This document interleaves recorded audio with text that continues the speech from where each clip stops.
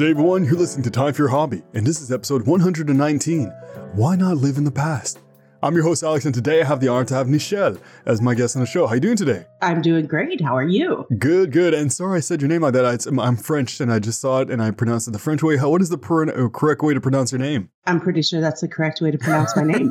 Perfect. Whether I pronounce it like that or not is a whole different thing. No, it's Nichelle. It's just like Michelle, only with an N. Okay, perfect. Nichelle. Perfect. I'll add that.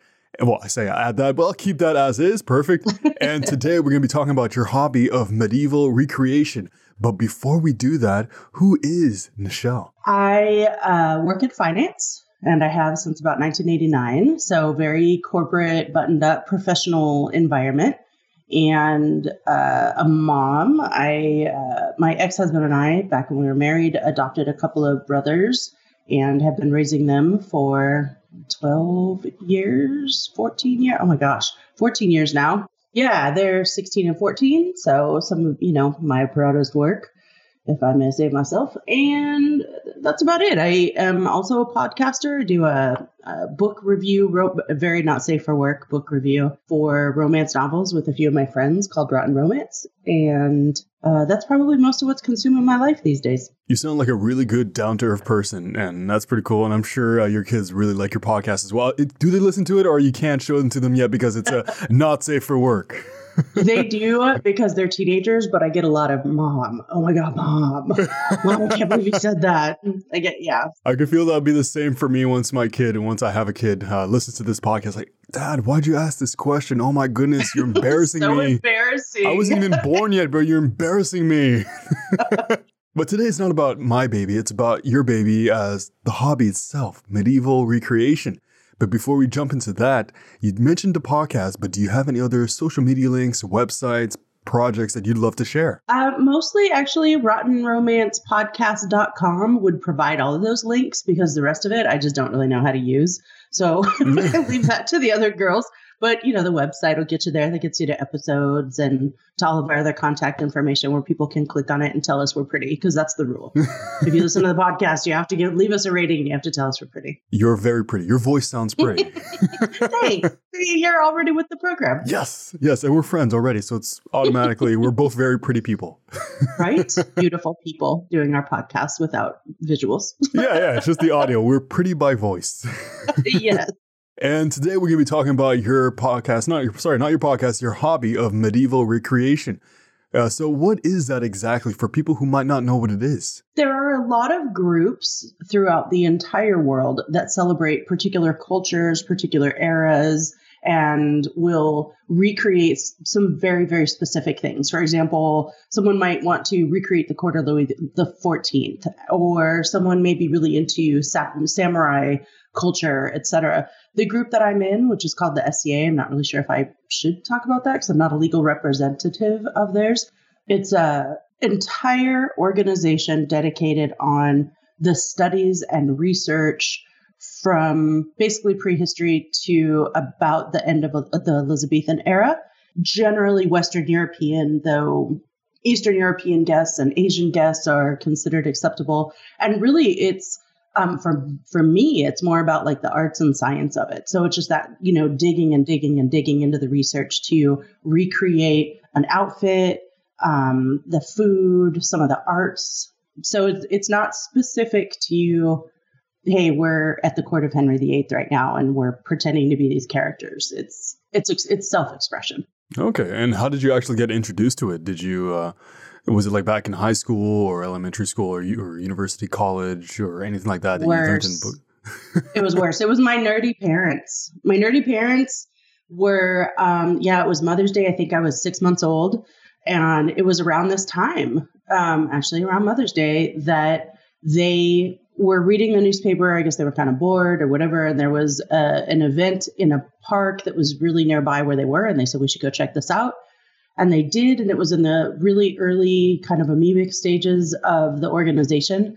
And the first couple of years of it, very small, and have been in it ever since. That was really cool. And do they still do it to this day? My dad passed away a few years ago, but he was at least peripherally involved still up until then. And my mom is still definitely involved. Well, my condolences for your dad's passing, but it's cool to hear that your mom is still into it and then you guys can share that hobby together. We do. We complain about it together all the time. Wait, when you say complain about it, do you mean like you both have like strong positions on something, let's say a debate, a friendly family debate on what certain things could be?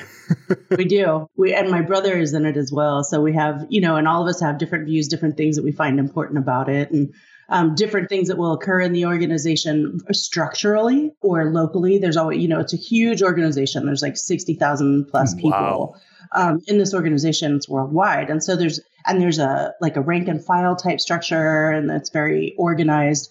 And so as it evolves and as things change, there will be, we all have different feelings about how things should be, especially when it affects our own hobbies. And so it's, we'll talk about it a lot. And so we've talked about this a little bit before the interview, but this is, I wouldn't say necessarily similar, but there's an aspect of LARPing as well. And you're telling me about how that could be also different from medieval recreation. Yeah, I think there's different reasons for joining an organization like this, where you kind of from stem to stern could be as deeply or as loosely involved as you like.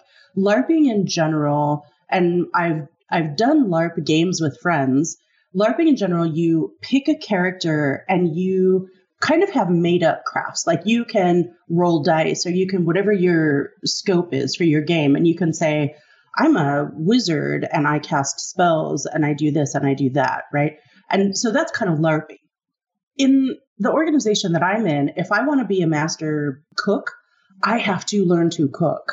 And I have to be recognized as a master cook from the other people in the organization who are the master cooks before me. And they have to kind of accept that, encourage our local leadership to recognize me as that. And then they would have to decide to recognize me. So that's where it's a little bit more intensive than LARPing, because I don't get to just like proclaim myself as having a skill. I have to learn and express that skill. So on that note, if you don't mind me asking, what is your skill that you've mastered? Cooking was a fallback for me, so I'll just go with the cooking. So largely cooking, I don't know that I've mastered it yet, but it's something that I've certainly practiced and experienced on a pretty large scale. But I've also learned calligraphy and illumination. These are things I've been doing for years. Costuming, embroidery. I've done a little bit of everything. Largely, I'm actually a big administrative support person, and I have been recognized as mastery in that particular skill.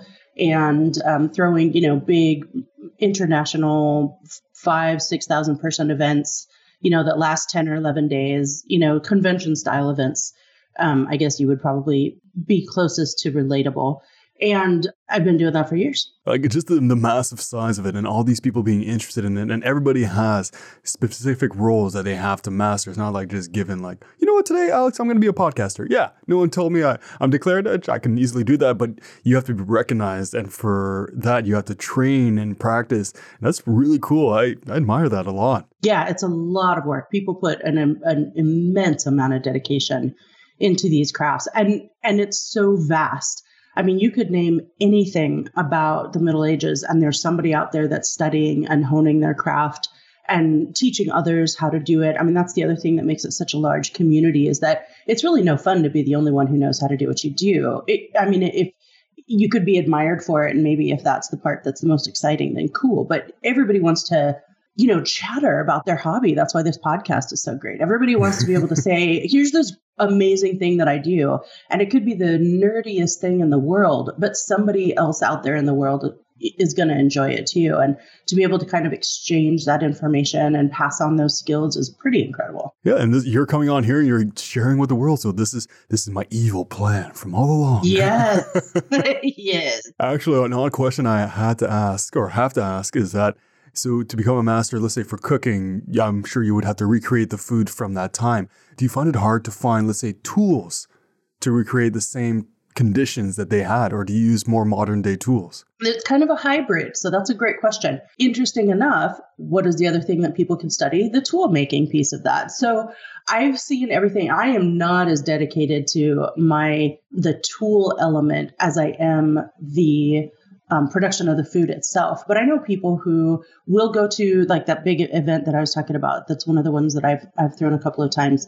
a giant outdoor event, and I've seen friends who will build earthen ovens in the moment to make bread from scratch that they're grinding, and I mean, they're creating the tools as they go.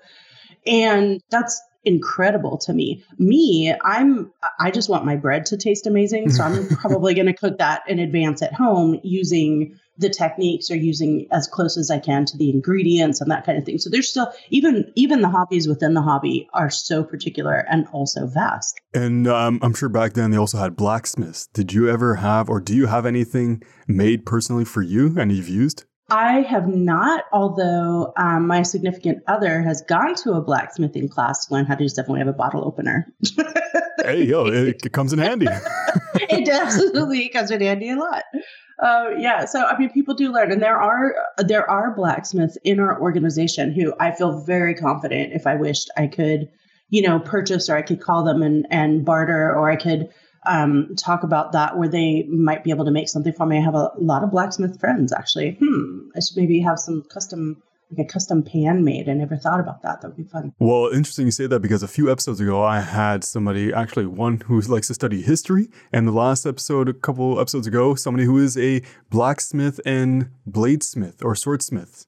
Oh, I bet they're in the organization. That would be funny. And they might be. Well, maybe I'll connect you guys together, because I think he lives in either, was it the UK or US? I can't remember which one, but connecting people together is what I do. Yeah.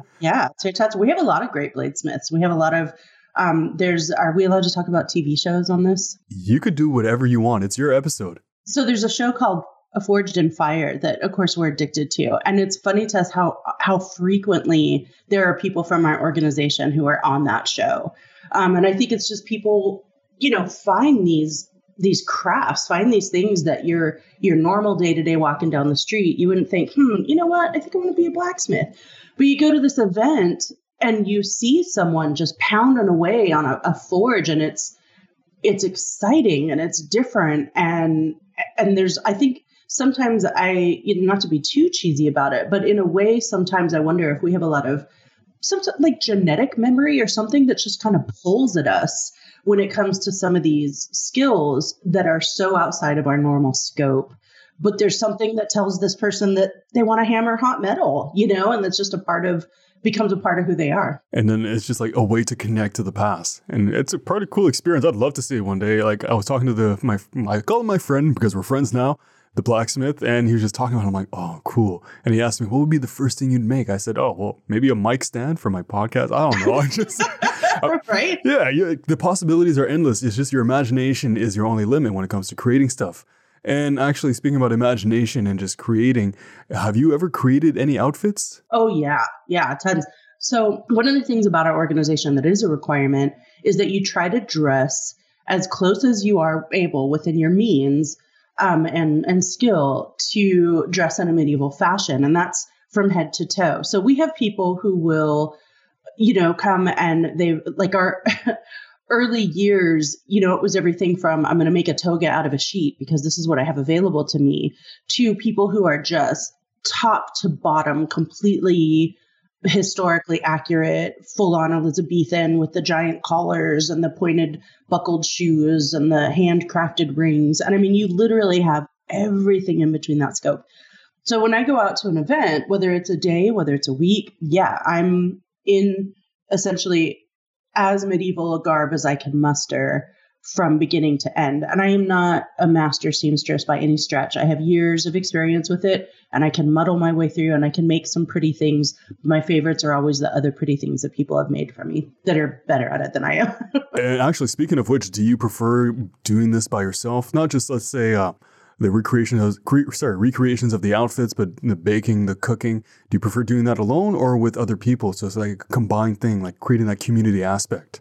It really depends on what I'm doing it for. So if I'm entering in a competition, for example, so let's say we're having, like I entered a few years ago, a banana bread competition, which is actually probably not very historically accurate, but bananas probably weren't a big part of anybody's diet, but it was just for fun.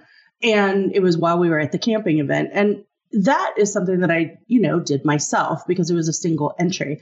But I've done huge feasts for people as well. And those are, man, you can't do that by yourself. So you're essentially running a restaurant for a few hours for maybe 150 people, you need people that are with you to help cook, to help clean, to help serve, to help do all of these things.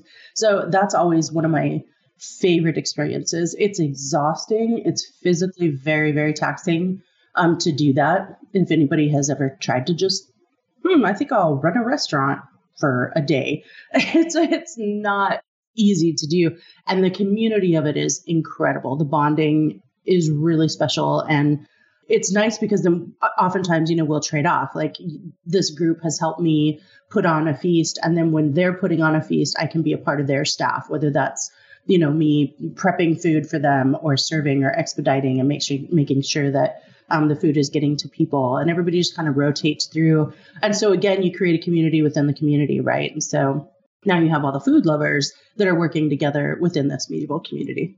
I love how you said that you create a community within the community. In my mind, I'm like, there's a community within the community, and then there's a mutiny to destroy the other community. Yes, we actually do have, we'll have contests sometimes, and that gets into some of the martial arts aspects of it, which I'm sure that we'll probably talk about later. But I mean, there is a full range, and warfare was certainly a part of that too. So the cooking is just the nicest, sweetest, nicest, probably most communal element, but there's certainly the larger scale competitive fun side of that too. And I could be wrong, but I would imagine there's also some home brewers there as well, and home winemakers as well, right? Or do they buy just bottles of wine at your local grocery store and your Bud Light or Corona beer? Both. We have all the above. So typically when we show up to the event, the week-long event, we have, all of our food and stuff kind of inside our tent. And then outside, we almost always have like a big wooden ice chest where we keep all of our drinks. And what's funny to us is that anybody, a lot of our friends are able to come by and grab stuff. And then people will also leave stuff. And so we'll have everything in there by the end of the week, when it comes to like our last night kind of survivor party. We'll have everything from stuff that we bought that was store-bought, like rare stuff that people brought from other areas that you can't find here in Phoenix, which is where we live, and stuff that people made. And we'll just crack it all and drink it and have a really good time. And I have a friend who started brewing in the organization. I want to say he's been brewing about 10 years. And then I'm probably underestimating the time, but I want to say about 5 years ago, he actually ended up opening a pub, Lonesome Valley Brewery in Prescott Valley. And he's getting ready to open his second location. So, I mean, this hobby took him from I really like beer, to I'm going to kind of make my own beer, to leaving corporate America and launching, his own businesses. That is so cool. I love how the hobby was a gateway to figure out what was his other passion and how he turned it into something he loves. That's so cool. Yeah. And nobody would grow up thinking that, right? Like, who's going to grow up thinking, I'm going to be a brewer? It's just it's not a career that you think of anymore. Yeah. And I didn't grow up thinking I was going to talk into a mic to awesome people. Yeah. This is so cool. I'm learning so much right now. This is really cool. I have so many questions that I'm going away from all the questions I wrote down because I wrote questions. No, it's perfect because the questions I wrote down were mostly regard to LARPing. And these questions I have right now are better suited for this conversation. Yeah, your LARPing questions will probably still apply because all those elements are still probably there. There's just no, contest that I'm going to go win. But so you're mentioning the martial arts aspect as well. Did you ever partake in that, or did you learn? I did.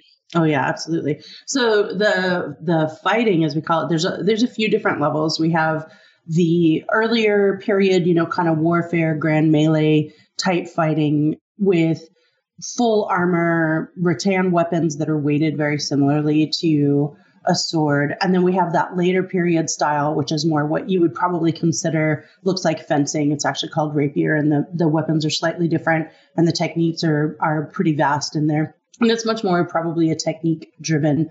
The heavy weapons is also technique driven, but is much more brutal, I guess I would say, where there's like the weight of the weapon and the damage that you're going to take from the weapon are a little more significant.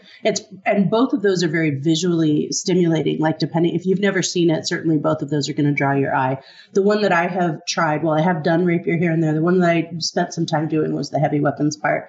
I haven't done it for a very, very, very long time, but I did for a little while back in the 90s.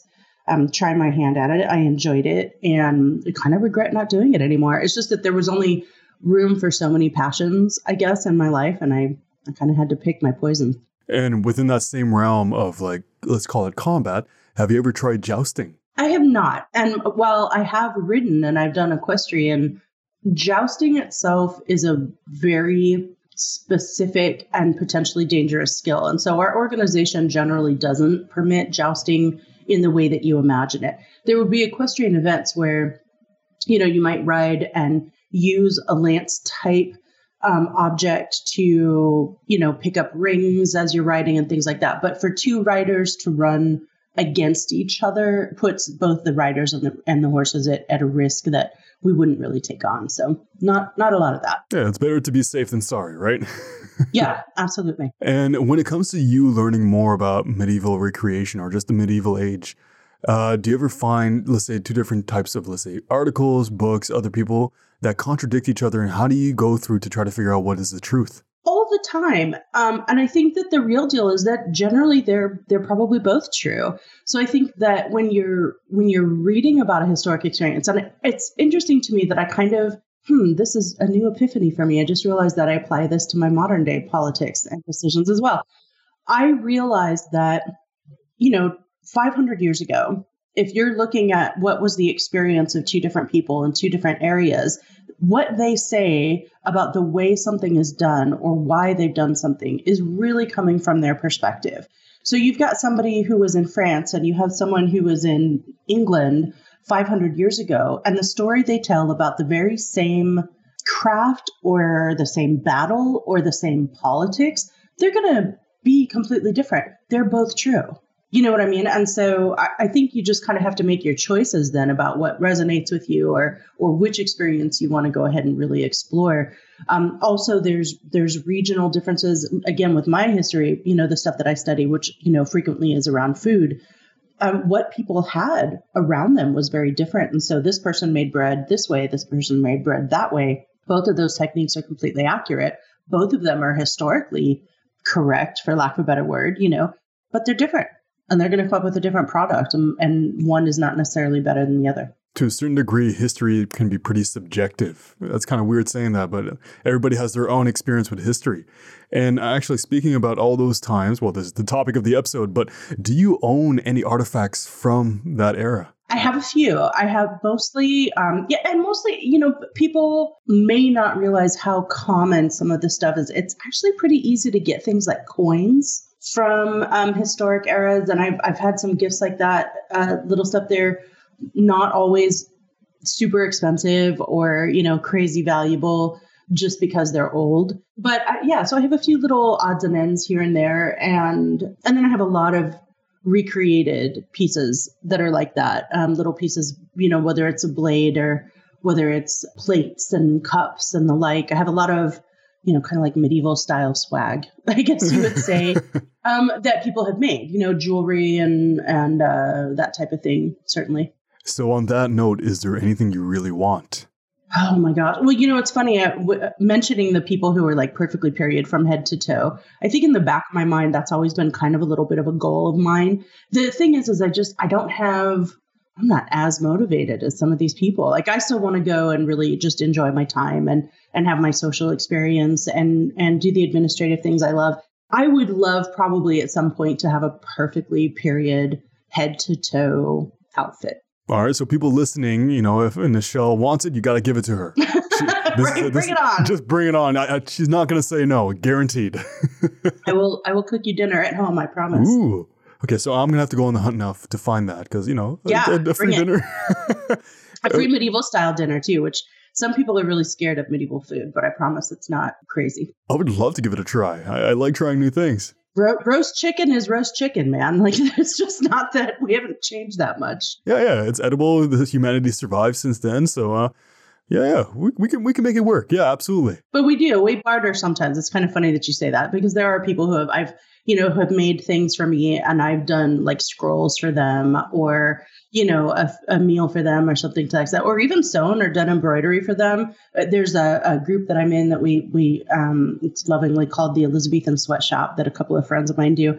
And they run it so that the people who aren't necessarily able to kind of make their own stuff from head to toe, everybody just does little pieces and parts and puts an outfit together. And then everybody kind of gets in a rotation where eventually you get an outfit as well. And so it's a really great way to kind of expand the clothing to the community in a way that at a level that people might not be able to accomplish on their own. Actually, on that note, is there anything that is, or something that is really hard to recreate due to, let's say, the limitation of the tools that you have, or just it's the actual fabric, or not fabric, but anything, the actual object does not exist anymore? Is there anything that's just really hard to recreate to just have the authentic medieval experience? I think armor is probably would go into that with the greatest challenge. And we have a lot of amazing armors also built through the organization, right? How many people are armor makers in this day and age?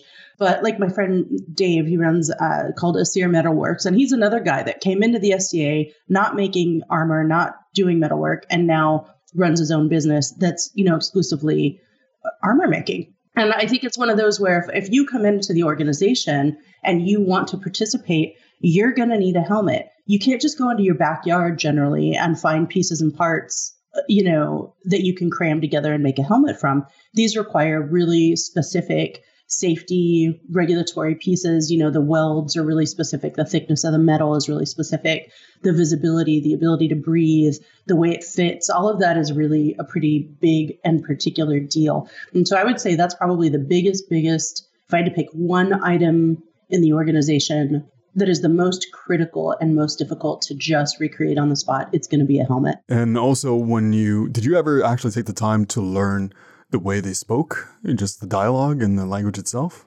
Not so much, partially because I think it's really difficult to know whether or not anybody's right. It's not like there's any recordings. So we can kind of look at how language has evolved over time. There are people who have studied Middle English, for example, and they can speak it because in some oral tradition it's been handed down. But I would guess that even if you, like you said you're French, right? You speak French? Correct. And so the language that you're speaking now, it's probably somewhat ancient, but I would bet you sound completely different than the people who were speaking French 500 years ago.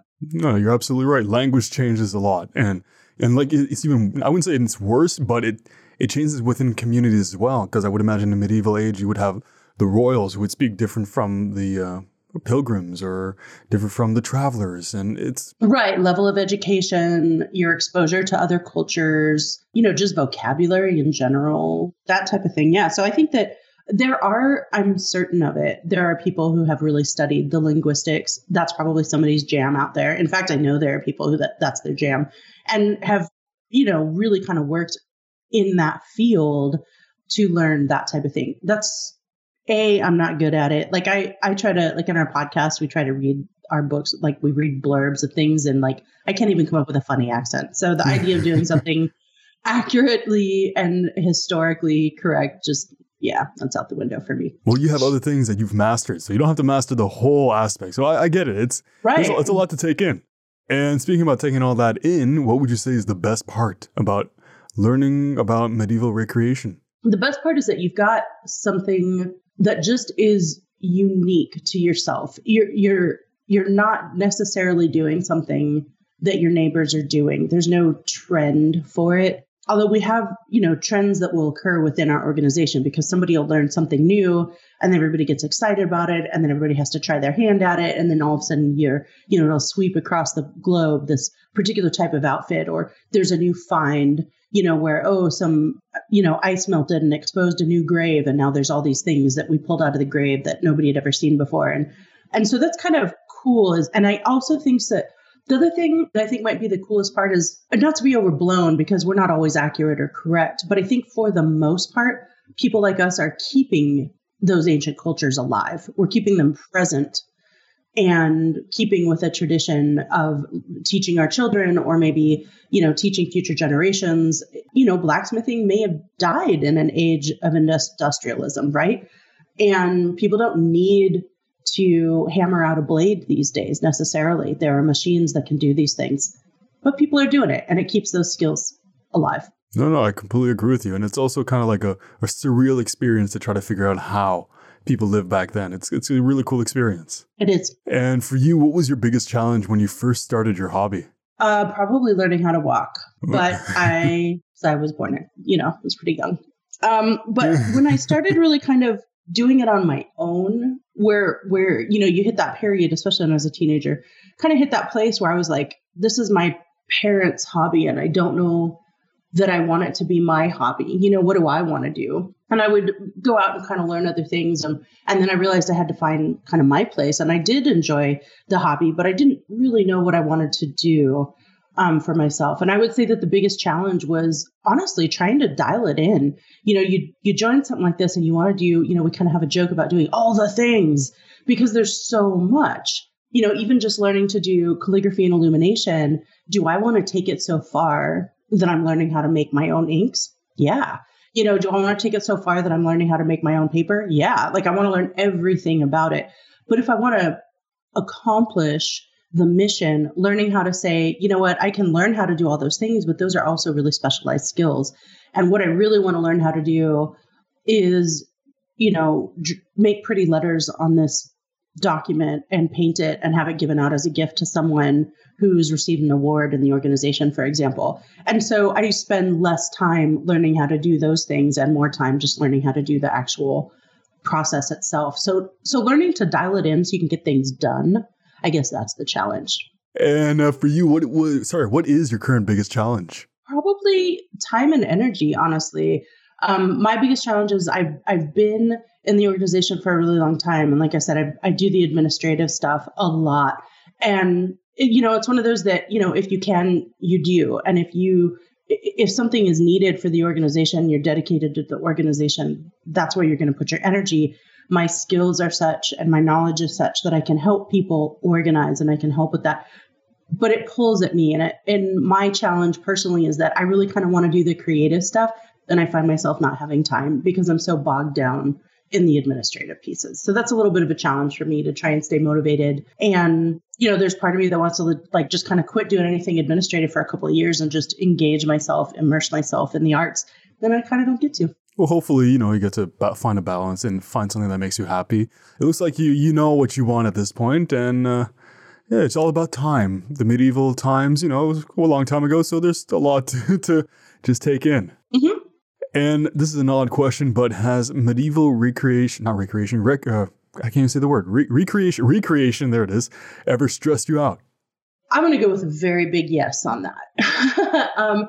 And part of that is because it also becomes, especially on that administrative end, it becomes a really huge obligation and it's a little easy to get burned out. The big event that I organized a few years ago, for example, I kind of was a deputy for, a year and then, did it with a team the next 2 years. And now I'm in a position of supporting and guiding them. And so, my medieval experience now has been limited to kind of the modern, really administrative experience for 3 or 4 years, making sure other people have somewhere to go and have a good time and making sure that the event happens.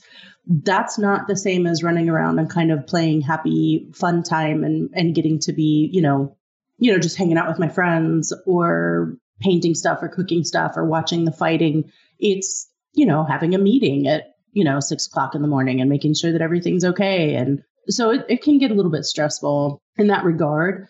And then also, like I mentioned earlier, my family and I will be talking about a change. There are sometimes changes that I think fundamentally change how we do things or why we do things, whether it's locally or whether it's, as an organization. And that can be very stressful because sometimes you feel like the things that you've worked so hard to build over the years degrade a little bit because someone new that has joined it, this tradition or ritual or whatever isn't important to them and they don't understand it. They don't understand what it's honoring for us. And so they'll kind of be like, well, that's dumb. So let's just quit doing that. And then you're like, what? This is a thing that's been really important to me for 30 years and you just poo-pooed it.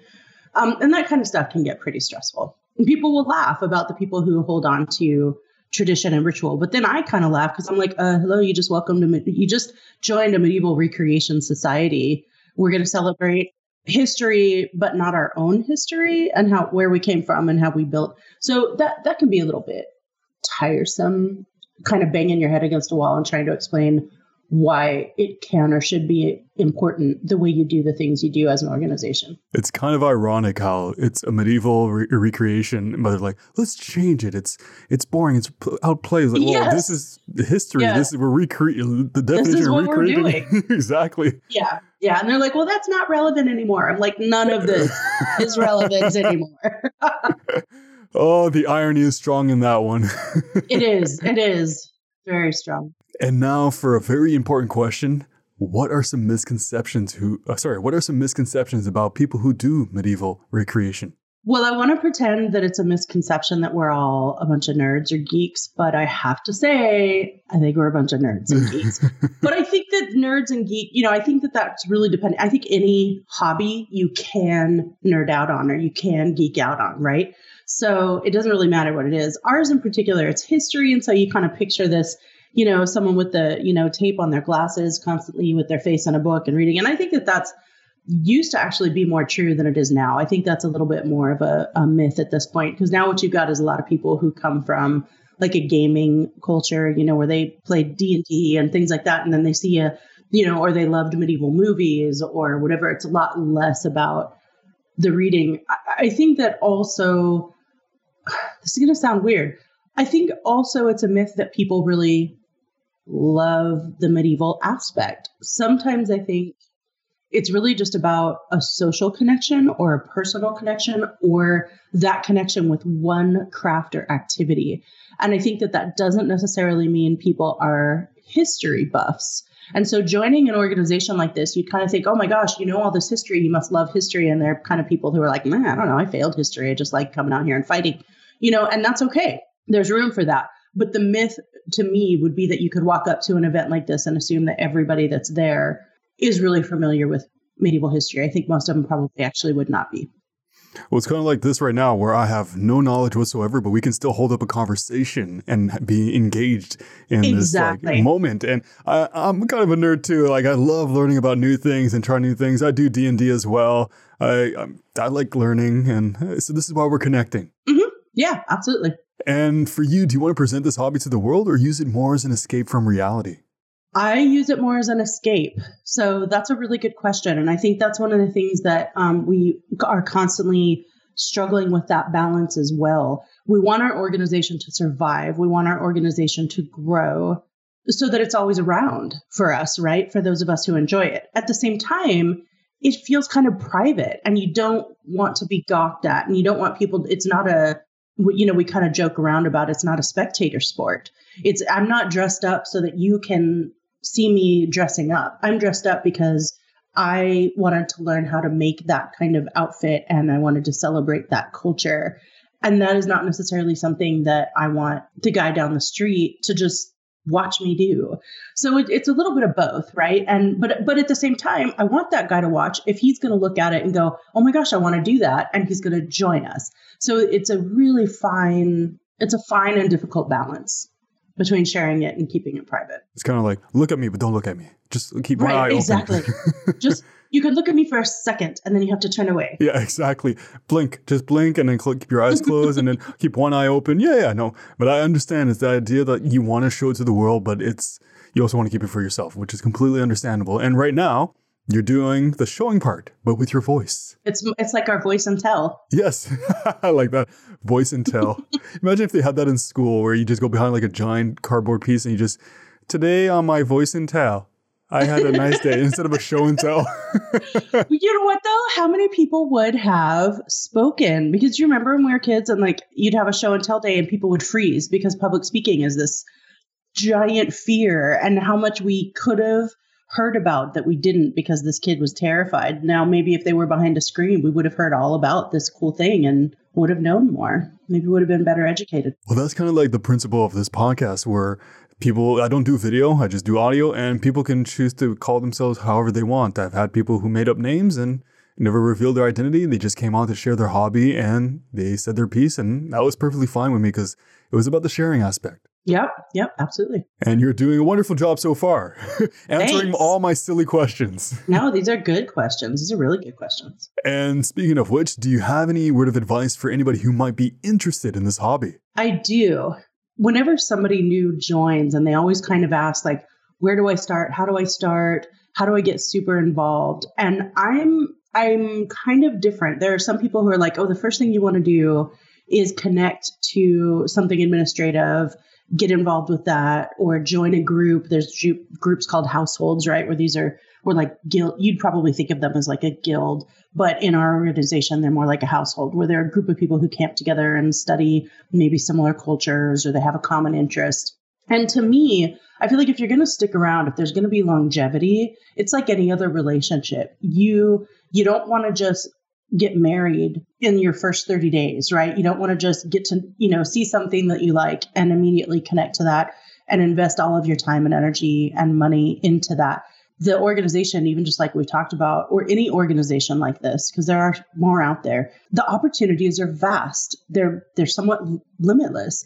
And so before you really just grasp onto one thing and become connected to that, look at all of it. Learn to enjoy it just for its own sake. Learn to walk through it without being connected to anyone or anything, so that you can observe and say, here are all these things that I have experienced, and now I'm falling in love with it. Because it's so easy to be like, ooh, shiny, I want to do this. And then, ooh, shiny, I want to do that. Ooh, shiny, I want to do that. And then next thing you know, you're buried in all of these hobbies, all these crafts, all this expense, all this obligation, and you don't have room to breathe, and you stop enjoying it. It kind of reminds me of, I think the show's called 90 Day Fiancé or something like that.